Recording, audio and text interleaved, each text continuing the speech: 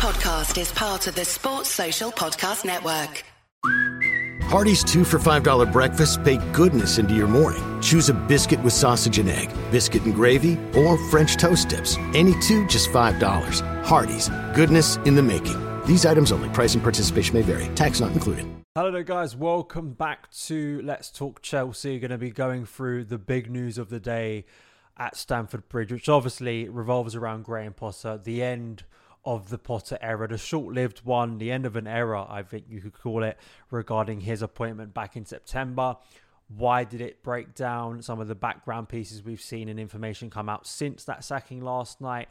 And then also we look forward. Who is going to replace Graham Potter? Who is the new ownership going to appoint ahead of next season? That is obviously such a big decision. If you are new around here, turn on those notifications on the YouTube channel so you don't miss any of the Chelsea content, as we are going to be covering the new manager search, which appears to be going on for a while. Of course, it's easy to forget Chelsea are playing Liverpool tomorrow night at Stamford Bridge, so there will be my reaction on the channel as well. If you are listening on the podcast, thank you so much for tuning in. Son of Chelsea is a part of the 90-Min podcast network. I think the first place to start, we will start with who is going to replace Graham Potter, because I think that is the most interesting part to speak about. If you do want to listen to my reaction, my sort of initial instant reaction to the sacking last night, it's on the channel now. It's the previous video, also the previous podcast, so to go and do that if you want to hear sort of extensive feelings around Graham Potter, where I think it went wrong, why I think it's the right decision, and where do Chelsea go from here, and why the next decision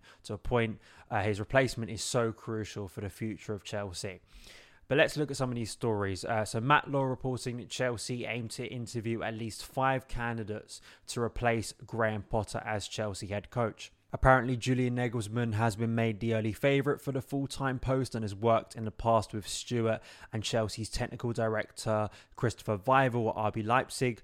But sources are adamant that the Chelsea job is not Nagelsmann's to turn down at this stage, with the club determined to go through what they see as an exhaustive process to find the right man. That is likely to see Chelsea also interview Mauricio Pochettino and Luis Enrique, both of whom are out of work, while talks are likely to also be sought with representatives of Napoli's Luciano Spalletti and at least one more candidate.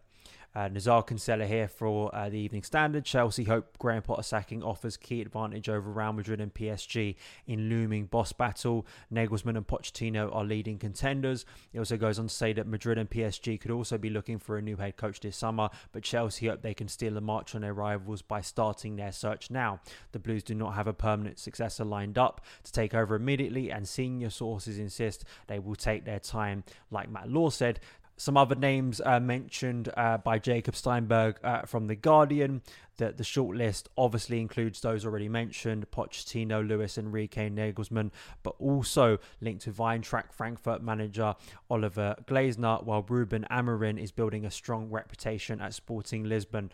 So you go back to September when Thomas Tuchel was sacked. Pochettino was one of the names linked. Ruben Amorim was one of the names linked. But pretty much by a few hours after Tuchel's sacking being announced, it was pretty apparent that Graham Potter was going to be the new Chelsea head coach. They had kind of made a very swift decision, even though it was reported at the time that the one other coach apparently spoken to, maybe not formally interviewed, but Pochettino was the other one at the time. We have a more extensive list right now. We will see how that develops, whether that is just talk at this stage. And there is a theory going around, and based on some of the early noise, that Nagelsmann is kind of the first choice at the moment. So that's going to be an interesting kind of process. And I do hope there is a process and it isn't just... I mean, there is something to be said that, listen, do you want to interview 5-6 really different head coaches, and does that show you don't really have a clear vision? Have they already internally decided Nagelsmann is our guy, he's available, let's go and get him before someone else does? So you'd like to think, I don't think it's bad to have that clarity of thinking, but as well with some of the other names on the market, I would like to think there also is a balance to look at some of those. My preference, I said this on the channel and the podcast a few months ago now. I think it was during that period when it looked like Potter could have been sacked before. My first choice is Mauricio Pochettino. I think Pochettino is just the obvious candidate. I think he makes a lot of sense. I think he ticks the most boxes. And I just feel he's a very, very good coach. When Tuchel got sacked, my kind of feeling, and some of the people I was speaking to at the time, I felt that Pochettino would have been my first choice, and I have had a feeling for a while, several years, that he will be a Chelsea head coach at some point. I've just had that feeling. Now, I understand people, for very tribal reasons, don't want Mauricio Pochettino or have high doubts about him because of the fact that Spurs, they kind of became synonymous with Pochettino of getting close to finals or getting close to a title and not getting over the line. I mean, that is a very Spurs thing. It's not very much confined to Pochettino.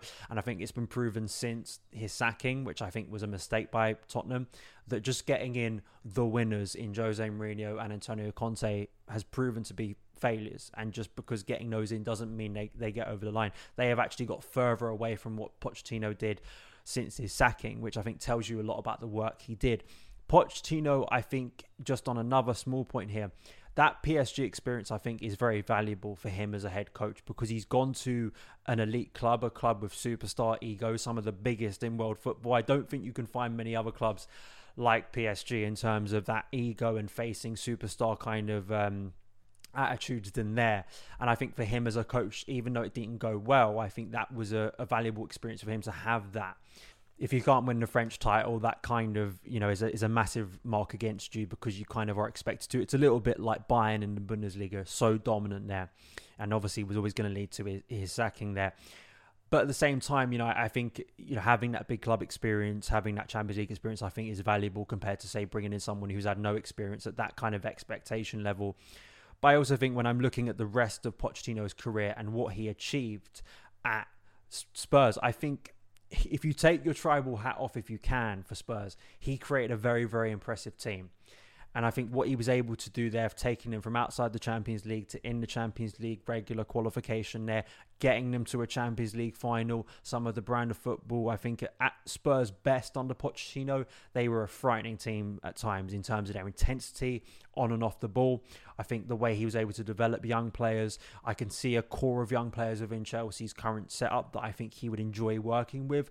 The likes, going back to front, going from Benoit Badiashile, Wesley Fofana, Levi Colwell, potentially returning Trevor Chalobah, Reece James, Ben Chilwell, Enzo Fernandez, Akani Chukwuemeka. You could look at maybe him developing him as well.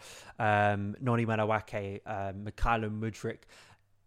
Some of those other players we could speak about right now.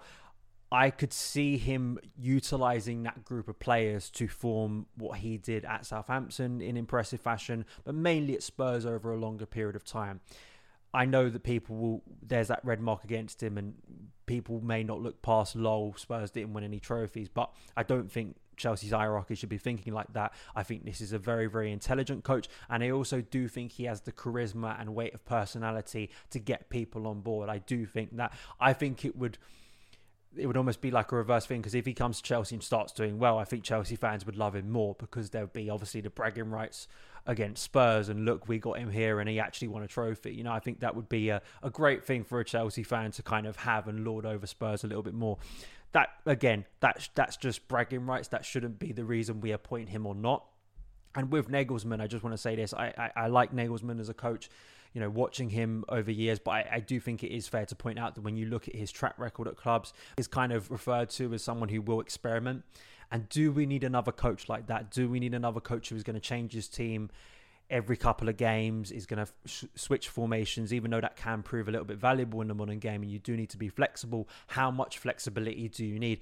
And also, I'm not the biggest fan of having another coach who isn't going to play wide players, and is going to try and play inside forwards. And how is that going to hamper and kind of derail some of those wide players that we bought? It's not all about playing wingers, but I would like to see Madueke, Mudryk, Raheem Sterling, if he stays for another season. I'd like to see those players utilised a lot more. So I just feel that Pochettino, I think, has been out of the game a little bit now. I think would give young players an opportunity because he's proven it in his career. And I just feel should be a leading contender in this race for who Chelsea are going to get. I just think it makes a lot of sense. I think out of the options available, if you aren't going to go for what would be considered a win-now coach, if they're looking to appoint someone in the mould of what they were going for with Graham Potter, but someone with vastly more experience at a top level and has now worked at a club like PSG, so has kind of dealt with that chaotic situation, I would like to see Mauricio Pochettino. He is my first choice. He just is. Even with the positives in Nagelsmann, I just think Pochettino, based on what Chelsea maybe are looking for in a head coach, and with those things we've laid out already, is my first choice. But we will see who turns out to be Chelsea's coach in the future. And maybe it won't be appointed till the summer. We will see if it's just going to be interim until the back end of the season now and see how that plays out. But as I say, and as Nazar Kinsella points out, there are going to be other top clubs going in for these people. So how long do you want to wait? Do you risk waiting and missing out on someone who could actually turn out to be a brilliant person to be head coach of Chelsea? We will see. Before we do wrap up, obviously there's been think pieces already and kind of reflecting on Graham Potter's time. The end of an era was kind of the way some people have framed it, which I think is an interesting way of looking at it and a fair way to look at it, in terms of how short of a period it's been for him at the club. Sacking Thomas Tuchel, which got a lot of criticism at the time, it hasn't worked out. How Chelsea's faith in Graham Potter slowly ebbed away is Matt Law's piece for The Telegraph, explaining that Chelsea's owners wanted to back Potter after the embarrassing home defeat to Southampton in February, which I think for a lot of us felt like the end point for him, a very natural end point, but it didn't happen. But he goes on to say, with each decision that backfired after that Southampton game, the internal faith in Potter was chipped away, culminating in Saturday's defeat against Aston Villa, when just about all of his big calls blew up in his face. He goes on to say there was anger in the dressing room over some of the decisions of the head coach, and even players who liked him feared that he was out of his depth. Potter came through make or break games against Leeds and Borussia Dortmund, progressing to the quarterfinals of the Champions League, when a defeat in either may well have resulted in his dismissal. A top 4 place in Champions League qualification was never the be all and end all for Boehly and Igbali during what has always been considered a transitional season, but seeing Chelsea in the bottom half of the Premier League table was viewed as unacceptable, and there could no longer be any argument made for the fact that progress was being made or might be around the corner. The wheels for Potter's exit were not officially set in motion until around 3 p.m. on Sunday afternoon, 5 hours before his departure was announced in a statement. Yeah, I mean, pretty much a lot of what I was saying yesterday in terms of those big decisions not working out for him, and particularly why I felt after the game against Aston Villa this could be the end, and it proved to be the end because there were several factors. That performance was so bad, and also the decisions that he made that were controversial to begin with didn't work out. Only playing one recognised centre-back in your back three, not playing Reece James at right wing-back, shunning players like Trevor Chalobah and Benoit Badiashile who could have offered something, and just, once again, a very, very poor performance that, demoralised Stamford Bridge, that has been a very difficult place to be at this season. So all those factors, come into play, and it doesn't surprise me that with the size of the squad he has to deal with, there were going to be unhappy players, but even those who maybe supported him were looking at the situation and going, how is it going to improve? And there always comes that breaking point, doesn't there? And that was the case for Graham Potter. Maybe it should have happened earlier. Maybe it should have happened around the Southampton game, but we are where we are now. So there we go. Those are the thoughts, for me and kind of who I would like to see take over, but it doesn't seem like it's going to be an imminent appointment. That may change by the end of the week. Something may happen, and there may be a sense that they go for who they want, and that may be Julian Nagelsmann. That may be someone else.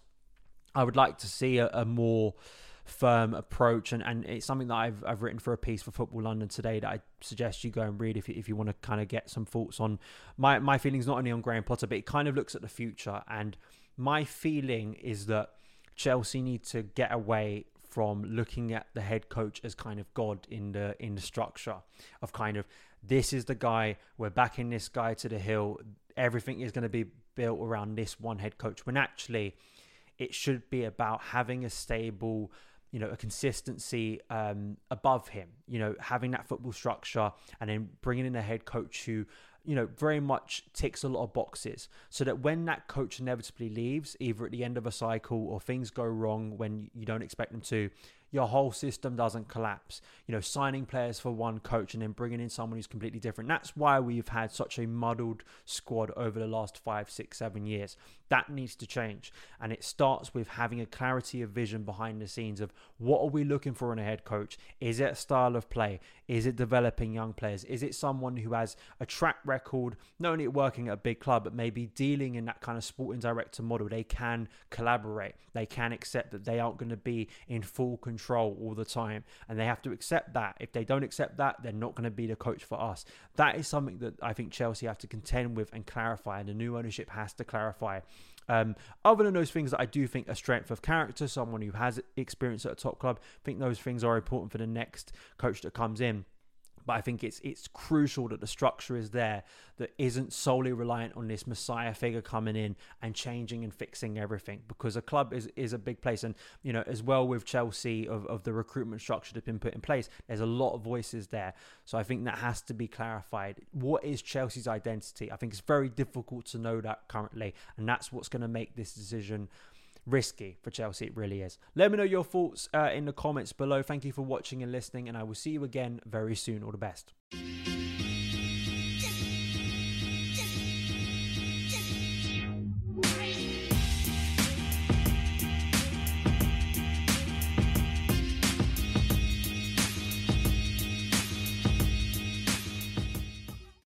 Sports Social Podcast Network.